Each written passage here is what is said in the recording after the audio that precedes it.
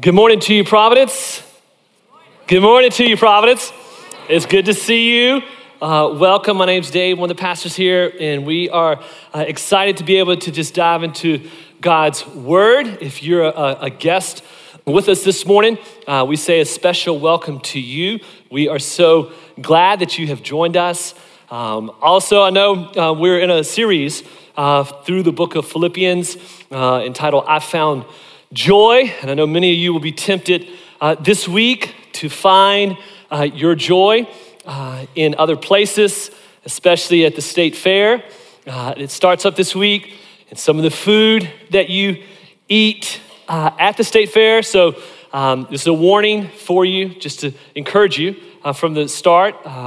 You won't find joy, you'll find heartburn most of the time there. I did a little research. This is one of your pastors wanted to serve you in this way of the new food items on the menu. And one that kind of stuck out was the turkey leg with stuffed mac and cheese. That is sick. I mean, what is that? Like, what is that? Are you kidding? So just wisely enter those gates. As you go. I know our cardiologists in the city are grateful this time of the year, as November and December will be many in the office. So here's what we want to do. Philippians chapter 2. So if you have your Bibles, you can turn them on or open them up. If you don't have one, underneath there in the seat, it'll be on page 922, and it'll be the larger number 2 as we look into this word. You know, in a culture that is growing more self-centered year by year, and yet more depressed and sad at the same time, one has to think that these things are connected. Selfies, right, are on the rise at an alarming rate, and self-worth is plummeting at a staggering speed. And culture's path to joy, it's shallow and temporary, while Christ's path to joy is satisfying and lasting. The Christian life, it truly is a paradox, right? The way up is down. Joy grows not when you consume, but when you give. And a world that screams, it screams to get others to sacrifice for you. The word this morning will shout to us that to turn our eyes to Christ, who has sacrificed for us. And in that sacrifice, we learn to live a life of sacrifice. And joy grows during that time. One of the things I really enjoyed studying in theology in school was the concept called a man-centered theology and a God-centered theology. A man-centered theology, for instance, if this music stand was the center of the world, a man-centered theology humanity would desire to put themselves at the center of the world, and everyone revolve around them, and at any cost, their joy would be at the expense of those around them. And what this does is it leads to a life of self-preservation, and it breeds a selfishness that actually smells. No one really wants to be around that.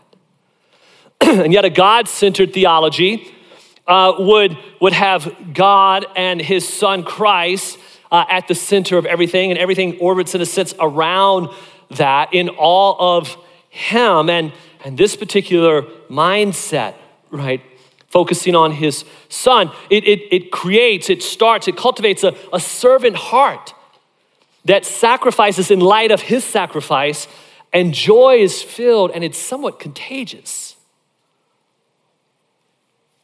This man-centered theology and God-centered theology, it can even be understood in what one of our profs unpacked back in the day is called the dog and cat theology. The dog and cat theology. I'll show you a picture of our dog really quick. He was doing his quiet time the other day. And I don't have a cat, so no pictures of cats. And if you're offended by this story, dogs and cats, especially cats, You can send me an email this week at brian@pray.org and we'll talk through it, okay? We'll work through it. So here it is. I'm just gonna sum it up really quick. The dog, right? The dog, you love the dog, you pet the dog, you groom the dog, you take care of the dog. You give the dog a bone. And the dog is so overwhelmed that he looks up at you and he says, wow, you must be God, right? The cat, you feed the cat, you do fancy feet, whatever you do with cats. I'm allergic to cats, I don't like cats. You take care of the cat, you groom the cat, you feed the cat, and the cat looks up at you and says, wow, I must be God, right? Same things that happen, right? Again, it's brian@pray.org if you're offended by that. So listen, we race through life, right, jaded in a sense because of selfishness. And God's calling us to live a life of sacrifice, of having him at the center of our life. Jesus even says, listen, it's more blessed to give than to receive, as recorded in Acts. And when you do this, listen, when you live a life in light of his life and sacrifice, there's a tree that will take root in your heart called joy, and it will grow even in the midst of pain and in the midst of suffering and in the midst of trials. It will grow when you posture yourself in this way, and it'll start to produce fruit in your life, in your life that is actually compelling as well as contagious to a world that's looking in all the wrong places for joy. And so Paul lays out for us in chapter 2 some amazing things. And so let's pray and read this great text. Father, we love you. Thank you for your grace this morning. Thank you for your kindness to us. Thank you for this word, for preserving it for such a long time. Pray that you would open the eyes of our heart to lean into these things and learn together, we pray. In Jesus' name, amen. I want to show you quickly before I read just a map really fast that shows you, if you notice the bottom right-hand corner is Jerusalem and Caesarea. Paul would normally take a lot of his mission trips from this area through the waters up into Galatia. He would travel by foot into cities called Ephesus. This is modern day Turkey. He'd make his way across the Bosphorus Strait there in Turkey into Greece, into Philippi. There you see at the top. Make his way back down to Athens, oftentimes coming back home, regathering and heading back. But in the far left corner is Rome. At this setting, he's found himself in Rome in prison. He's actually on one of those trips planted a church in Philippi. He loves the people there. And there's a man that comes from Philippi to Rome to see him, to bring him an offering, actually, to help the mission. He's a missionary, Paul is, church planter. And from Rome, he writes this letter back to the people at Philippi who are called the Philippians, okay? There's your context. And so in chapter 2, we learn of the ultimate sacrifice a few weeks ago. Incredible passage that Pastor laid out from chapter 2, verses 5 through 11, which is just tremendous text. And it's as if in light of that sacrifice, the ultimate, Paul wants us to show us really two individuals that have lived a life of sacrifice. And so this is what the text says in verse 19. If you're not familiar with Bible study, you're not a Christian, and you're on this page, if you see the larger number 2, find the smaller number 19, that's your verse, that's where I'm going to start reading. It says this, I hope in the Lord Jesus to send Timothy to you soon, so that I too may be cheered by news of you. For I have no one like him, who will be genuinely concerned for your welfare. For they all seek their own interests, not those of Jesus Christ. But you know Timothy's proven worth, how as a son with a father, he has served me in the gospel. I hope, therefore, to send him just as soon as I see how it will go with me. And I trust in the Lord that shortly I myself will come also. I have thought it necessary to to send to you Epaphroditus, my brother and fellow worker and fellow soldier, and your messenger and minister to my need, for he has been longing for you all and has been distressed because you heard that he was ill. Indeed, he was ill, near to death, but God had mercy on him. And not only on him, but on me also, lest I should have sorrow upon sorrow. I am the more eager to send him, therefore, that you may rejoice at seeing him again, and that I may be less anxious. So receive him in the Lord with all joy and honor such men, for he nearly died for the work of Christ, risking his life to complete what was lacking in your service to me. So 2 truths this morning, church family, let's unpack it together. The first one is this, is joy in Jesus. There's a relationship, right, in Christ that produces a depth of joy that's like an anchor through good times and bad times.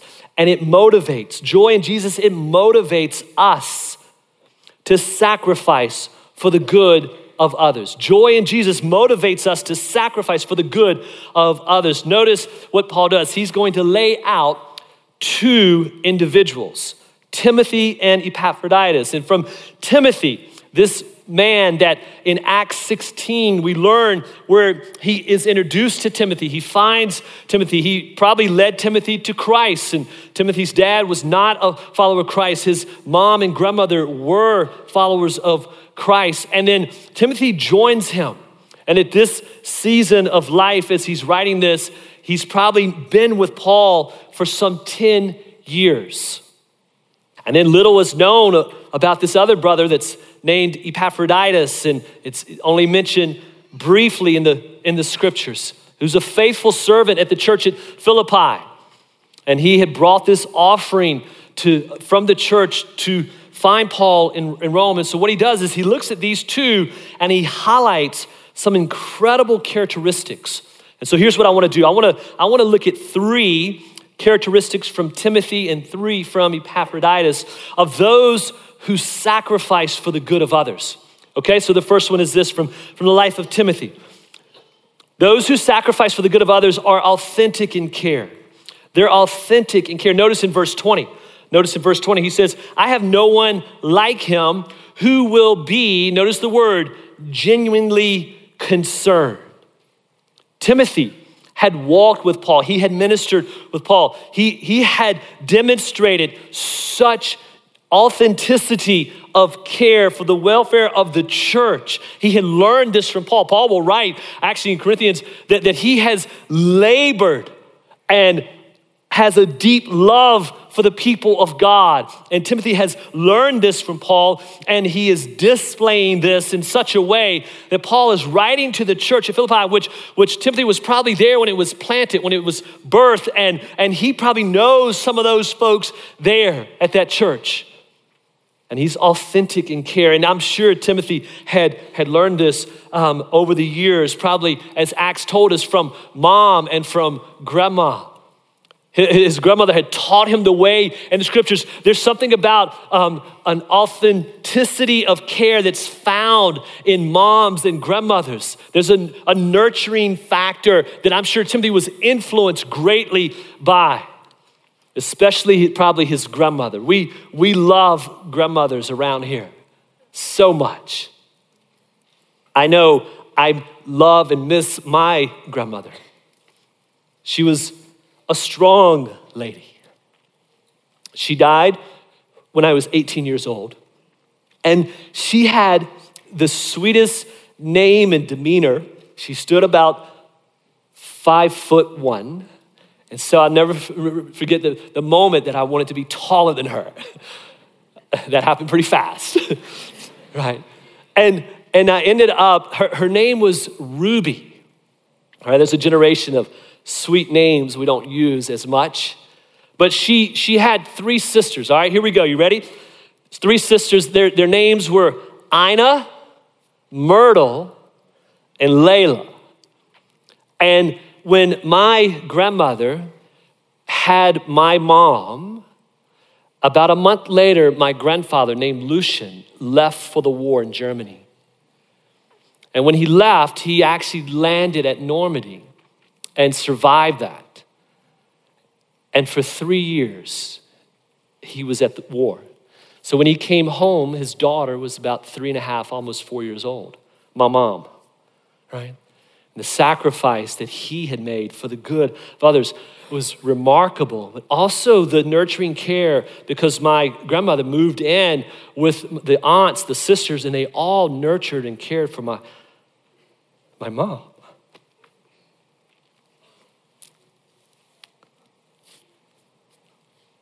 There's an authenticity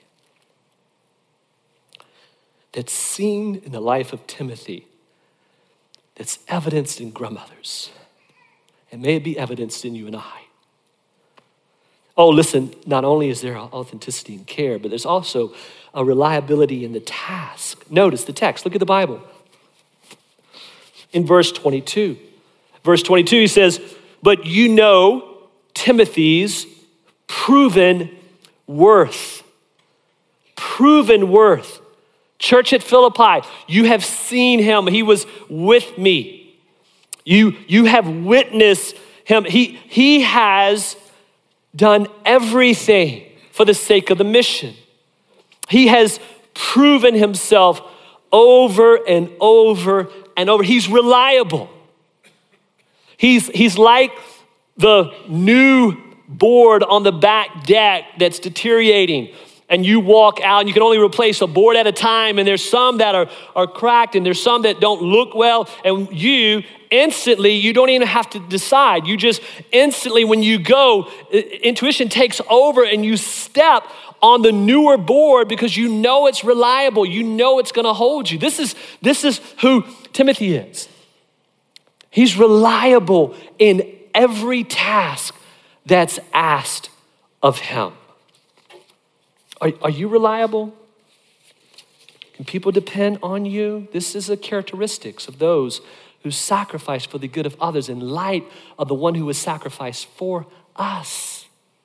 But notice, third, he was loyal in service. He was loyal in service. Notice the Bible. Notice in verse 22. In verse 22, he says, you know his proven worth. And then he actually describes the proven worth. He says, how as a son with a father, he has served with me in the gospel. There's a loyalty that's displayed here in this characteristic that is so loyal that after a season of faithfulness, that someone would actually call you family. Do you see that? He says, now he may have been his spiritual father who led him to Christ, but he's not related. Paul and Timothy aren't related, and yet he's telling the church, listen, as a son with a father, he has served. You don't earn that reputation overnight. That's a loyalty and reliability over a season of life in ministry that he was able to say this. He calls them family in a sense. So are you cultivating this type of loyalty and service, maybe in your job, maybe wherever you find yourself? Do people view and do they see you as one who would sacrifice for the good of others in the way you are loyal wherever God has you?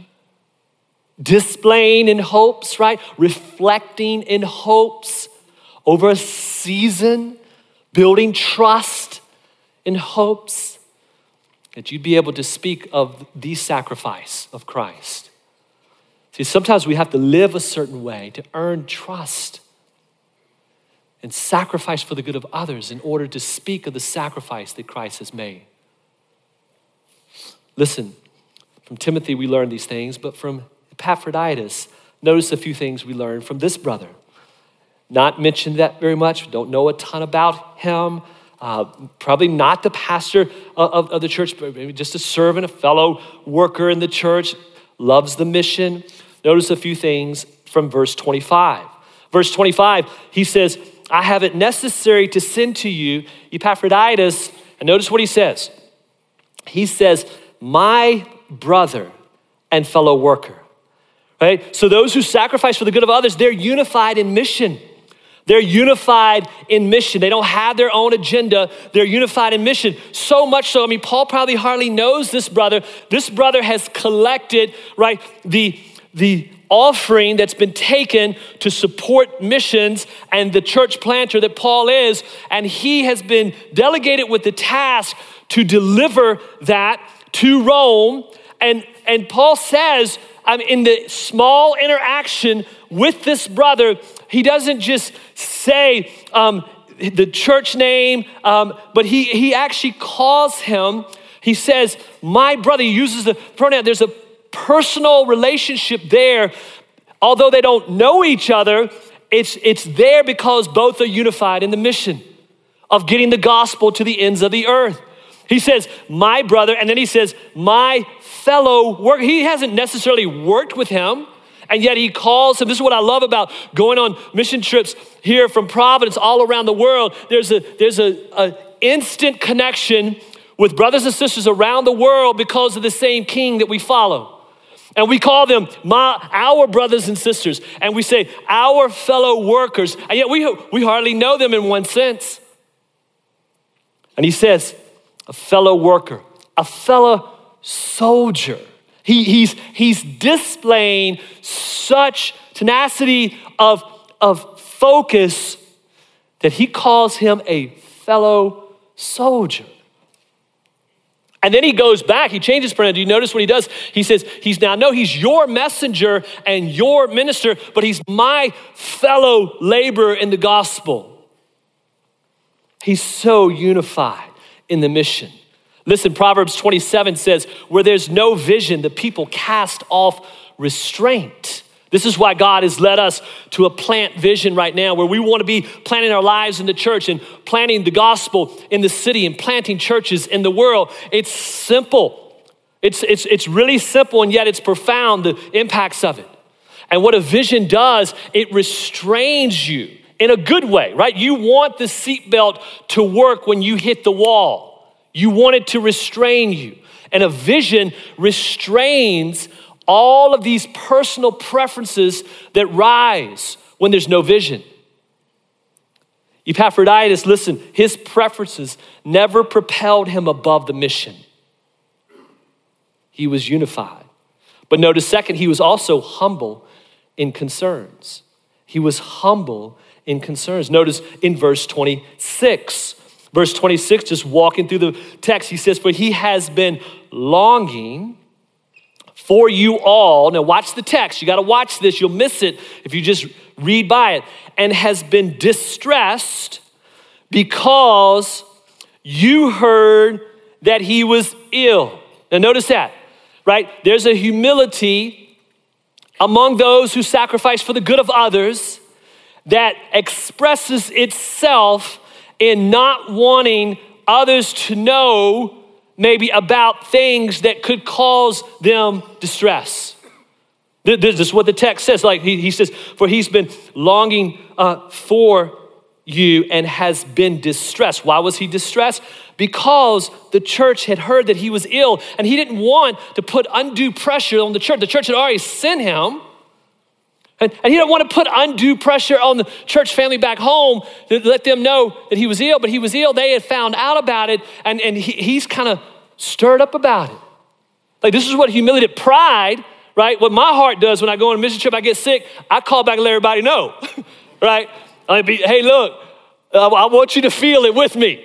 That's what sometimes pride does. Humility is concerned about the joy and the welfare of others. This was his life. Is this your life? Are you unified? Are you humble in your concerns? But notice, third, in verse 27, he says, indeed, he was ill near to death. But God had mercy on him.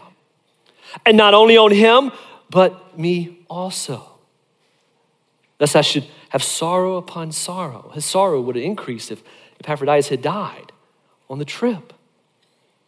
And yet, there's this courage in adversity that comes when you sacrifice for the good of others.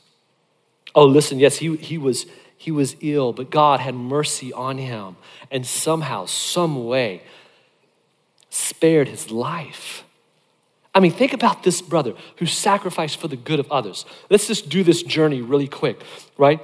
Let me show you this map. This map of from Philippi to Rome, right?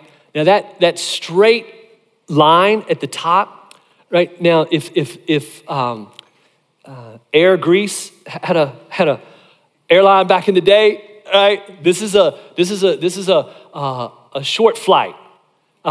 This is a little bit south from here to Atlanta, probably. This is a short flight, a couple of Diet Cokes, some cookies. They don't have time to do the meal, and he's gone. But there's no airlines back in the day. There's no Uber back in the day, right? The Uber was called your feet, and so I actually pulled it up and plugged it in MapQuest for modern day. If I had to walk this, okay, and it's 827 miles, and you notice all the little. It's not just a straight. The only straight line is the boat across the water, but I mean it's pretty intense terrain, and there's. I mean the MapQuest. It was about 17 pages long because you had to turn left, turn right, missing mountains and hills and going. It probably would take at least a month, if not 2 months, to walk this. Let that set on you for a second. Now, he's also taken a collection, right? So there's no armored trucks back in the day with the brother who got the vest on when he delivers into Starbucks in the bag and got some money. You've seen them. You've passed by them. No, there's no. So he's got a offering that he's taking to the Paul to support and encourage and to help him. Ultimately, Romans tells us he wants to get to Spain. He wants to get the gospel to all as far as he can get it. And he makes his way. Now Epaphroditus has to think. Like if someone on this trip finds out that I've got money and cash on me to support a missionary, that death was probably an option for this trip, for someone to rob him. And yet there was great courage in adversity. He persevered. He persevered like a dear friend of Providence's named Reverend Matthews. Reverend Matthews is the father of a friend of ours named Finney Matthews, who grew up in southern India. Reverend Matthews, one of the most joy-filled men I've ever met. I was in India years ago and had the opportunity to do ministry with this brother, and he's 81 years old now. He may die this week. He's extremely sick. And I've been texting with his son, who's here in the States, back and forth to India. But Reverend Matthews, when I was over there was such a joy and laughter on his face that I actually wanted some of that. And yet he was in one of the hardest places. He grew up in southern India, moved to northern India where persecution is much more intense. And in his lifetime has been a part of a ministry that's helped plant 2,000 churches. And in the last 15 years of his life, most of it, he's been sick. He personally has baptized 7,000 people in the rivers throughout India. I remember when we went, we were in the car and he's just laughing all the time. And we're on the way to this incredible opportunity to share the gospel. It's a large outdoor field. The Hindu military were in the back and it's a lot of people. And so as we're on the way there, he's telling me, he's like, Brother Dave, I'm so excited about this place. I'm like, well, why? And he's like, well, because the last time that we were in this location, we all got arrested. And I'm like, well, brother, you should have told me that beforehand. We would have sent Phil or somebody else. I wouldn't have come, right? And there's just joy in his life that gave him a deep courage, so much so that even this week, word has come that as he is in and out of sleep, one of his caretakers, not a follower of Jesus, says, just trying to get some where he's at mentally, says, do you know where you are, Mr. Matthews? And Mr. Matthews responded, says, yes, I'm going to heaven. I'm on the way. And you should also get ready to make sure you go there. Even in his death, he's saying this. There's a courage in adversity. See, Hebrews 13 says it like this. It says, do not forget to do good and to share with others, for with such sacrifices, God is pleased. Do you think about that? There's a way to live in light of the sacrifice of Christ that we sacrifice, and God is pleased with that. And so in application, let's practice sacrificial acts so they become a normal way of life. Let's practice sacrificial acts so they become a normal way of life. But notice the second truth. Joy in Jesus not only motivates us to sacrifice for the good of others, but joy in Jesus mobilizes us to share the greatest of all sacrifices. Now notice in verse 30. In verse 30, we learn that Epaphroditus is nearly dead, and he almost died for the work of Christ, risking his life. Notice those three words. For he nearly died for the, notice what he says, work of Christ. For the work of Christ. What is Christ doing in the world? What Christ is doing in the world is he is redeeming people from the dominion of darkness. He is opening their eyes to be able to see things through the spiritual lens of new eyes, a new heart. He, in his sacrifice, is forgiving sin and freeing people from addiction and giving people a sense of joy that is unique and that grows and that sustains as an anchor even in the midst of trial and temptation. This is the work of Christ. And Epaphroditus was so committed to that because he had experienced that he is on the way, right? He gets to Paul somehow. How does that work? Did he get arrested to get there with Paul? Did he go to visitation hours to meet with Paul? How did he get the offering to him? These things we're not quite sure, but we know he got there and he found him. And Paul's writing this letter back to the church at Philippi and hopes to send it back with Epaphroditus, which would be a 1,600-mile trek by feet round trip. And he wants to continue the mission, risking his life to complete what was lacking in their service to me. What was lacking in the church at Philippi's service to Paul was only the fact that all of them couldn't be there physically. And yet one was standing in the gap. See, there was a brother who understood the urgency to be mobilized to get the gospel to all people. His name was Jim Elliot. And Jim Elliot, along with 4 other friends from Wheaton College, hit it in the 1950s to Ecuador to reach an unreached people group there. And yet years before Elliot went, right, he would journal. And some of his journal entries are profound. And he would say things like this. 8 years before he even went, was martyred. He said, he is no fool who gives what he cannot keep to gain that which he cannot lose. I wish not to live a long life, simply a full life. If you want to live, listen, a full life, live a life of sacrifice for the good of others and the gospel going to all people. A non-believer this morning, let me just speak to you really fast and quick here. If you're a non-believer, we're so glad you're here this morning. But listen, the joy of Jesus has to melt your heart before it mobilizes your feet. It has to melt your heart before it mobilizes your feet. You have to see the worth of Christ before you could sacrifice to be a witness for Christ. And so listen to the glory of God's word from Romans that says, God presented Christ as a sacrifice of atonement through the shedding of his blood to be received by faith. See, the Bible starts in Genesis 1 and 2. It's looking good until 3 chapters in, humanity messes it all up. And they weren't satisfied being with God. They wanted to be like God. And they disobeyed, and sin entered the heart and the DNA of every human being. There's a propensity to choose wrongly, naturally. And even in chapter 3, God's grace is evidenced. In killing of a lamb to provide clothing, to cover Adam and Eve. Oh, that was a foretaste of multiple sacrifices that would come throughout the scriptures that would say that without the shedding of blood, there's no forgiveness of sin. And year after year, decade after decade, century after century.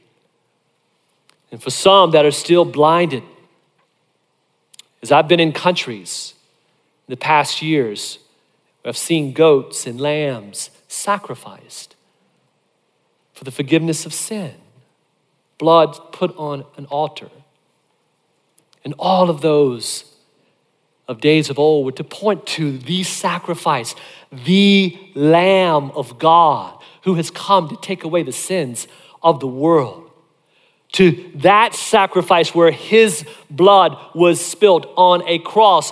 And the writer of Hebrews would say it like this: day after day, every priest stands and performs his religious duties again and again. He offers the same sacrifices, which can never take away sins.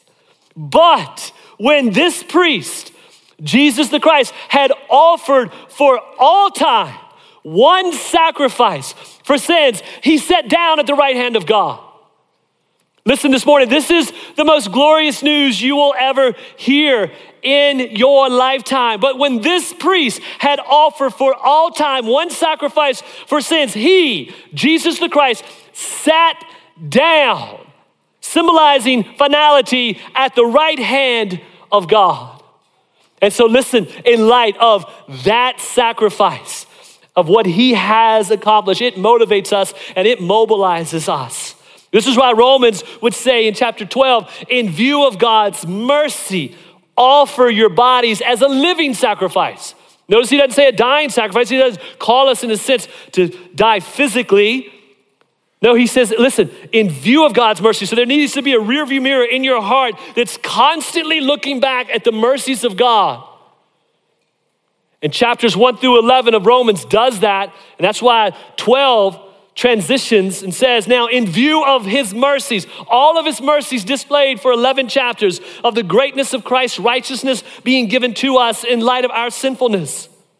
He says, offer your bodies, offer your physical bodies a living sacrifice. You know why it's hard to be a living sacrifice? Because living things move around and you move off of that altar in a sense of serving and sacrificing and giving. That's why you have to have in view daily the mercies of God. The mercies of God moves you, mobilizes you, motivates you to live as a living sacrifice. So listen, let's leverage our life to get this news to all people. Listen, let me let this land on you this morning really quick.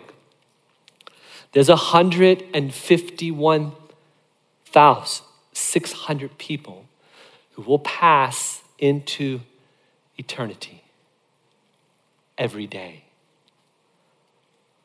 Every day. That's 6,316 since we've been together this hour.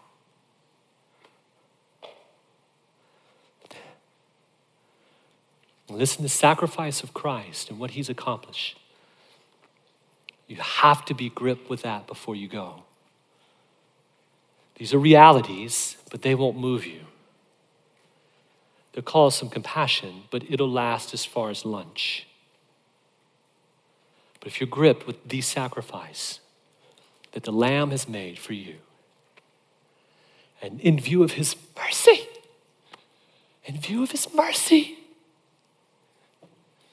Monday, you'll offer yourself as a living sacrifice. Tuesday, you'll offer yourself as a living sacrifice. Wednesday, you'll offer yourself as a living sacrifice. and more of those folks will enter into the kingdom of God because your heart's been melted and your feet have been moved. So let's participate in the mission to tell everyone about the greatest sacrifice. Let's participate in the mission to tell everyone about the greatest sacrifice. And listen, we love to hear stories of how God moves in ordinary people to go and tell others about an extraordinary God. And so I want you to watch the screens quickly of one such story.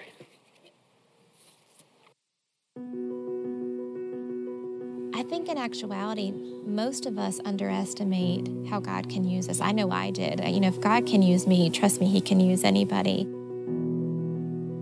We first came to Costa Rica in 2018. I would say I was a little bit of an unwilling heart because I really didn't think that I had anything to give in terms of any kind of skills or talents that might necessarily be desirable or needed. But when I saw that they were going to be serving a community that was very much immersed in Catholicism, which was the faith background that I grew up in, I felt like maybe God was opening a door. When we were going from door to door and, putting information about the VBS or trying to have a conversation with people, they're coming to the gate. Some of them are opening the doors. Some of them are allowing us into their homes. I think that's God at work because we're building a bridge. Somebody at the local government had asked Pastor Tony or someone else from the church, what is it that's going on at your church? Because we know that all the Americans are here, and I don't know what you're doing, but it's the talk of the town. And if that curiosity is what gets people in, that's fine, but when they're here, they're going to be hearing about the Word. I thought when you sign up for Vacation Bible School, you're going to be doing crafts with children or kind of running around with children, but God had a different plan, and it was to work with the mothers.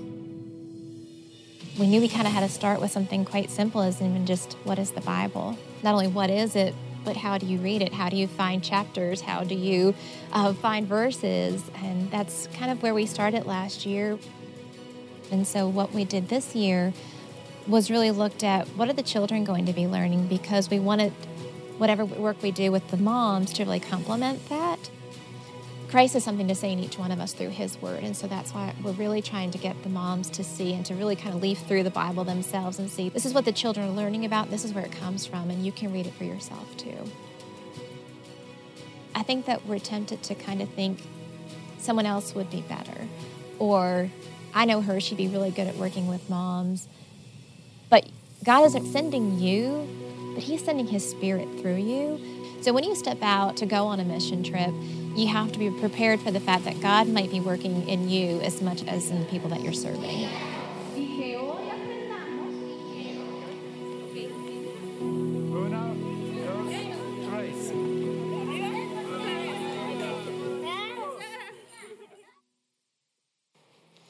Providence, can we praise God for what he did in Costa Rica? Praise God.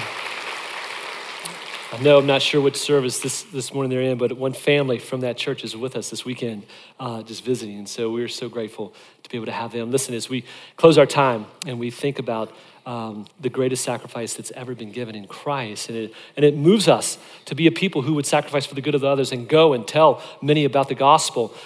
It may be fitting to just take a few minutes to pray. And let's do this. Let's ask this morning. Let's take a few minutes and let's ask God what he would desire for us to sacrifice for the good of others and for the gospel to go. Maybe he could bring something very tangible to mind of time commitments or resources or a person that you know he's put in your path and to be able to cultivate a friendship with and be intentional with and to be able to share the hope of Christ with. And so let's just take a few minutes this morning in our time of closing and let's ask God, what let's have hands open in a sense and our hearts open to say, God, what would you want me to sacrifice this week for the good of others, for the gospel to go forth, okay? Let's pray.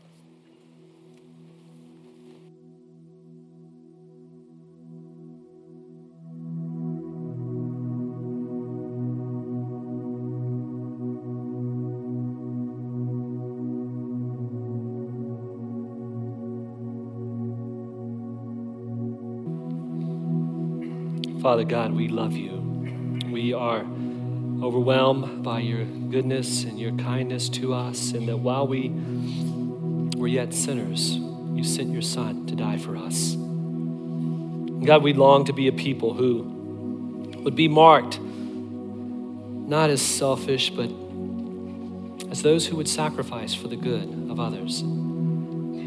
Those who be sent to go and tell the world of the glorious grace.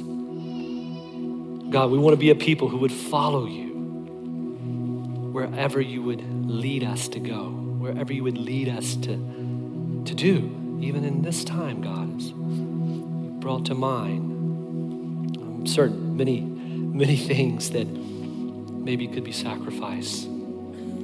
So God, would you continue to stir and work in our hearts in such a way that would propel us, God, as a people, would live on mission for the glory of your great name, God. We love you so much. We give you thanks and pray in Jesus' name. Amen.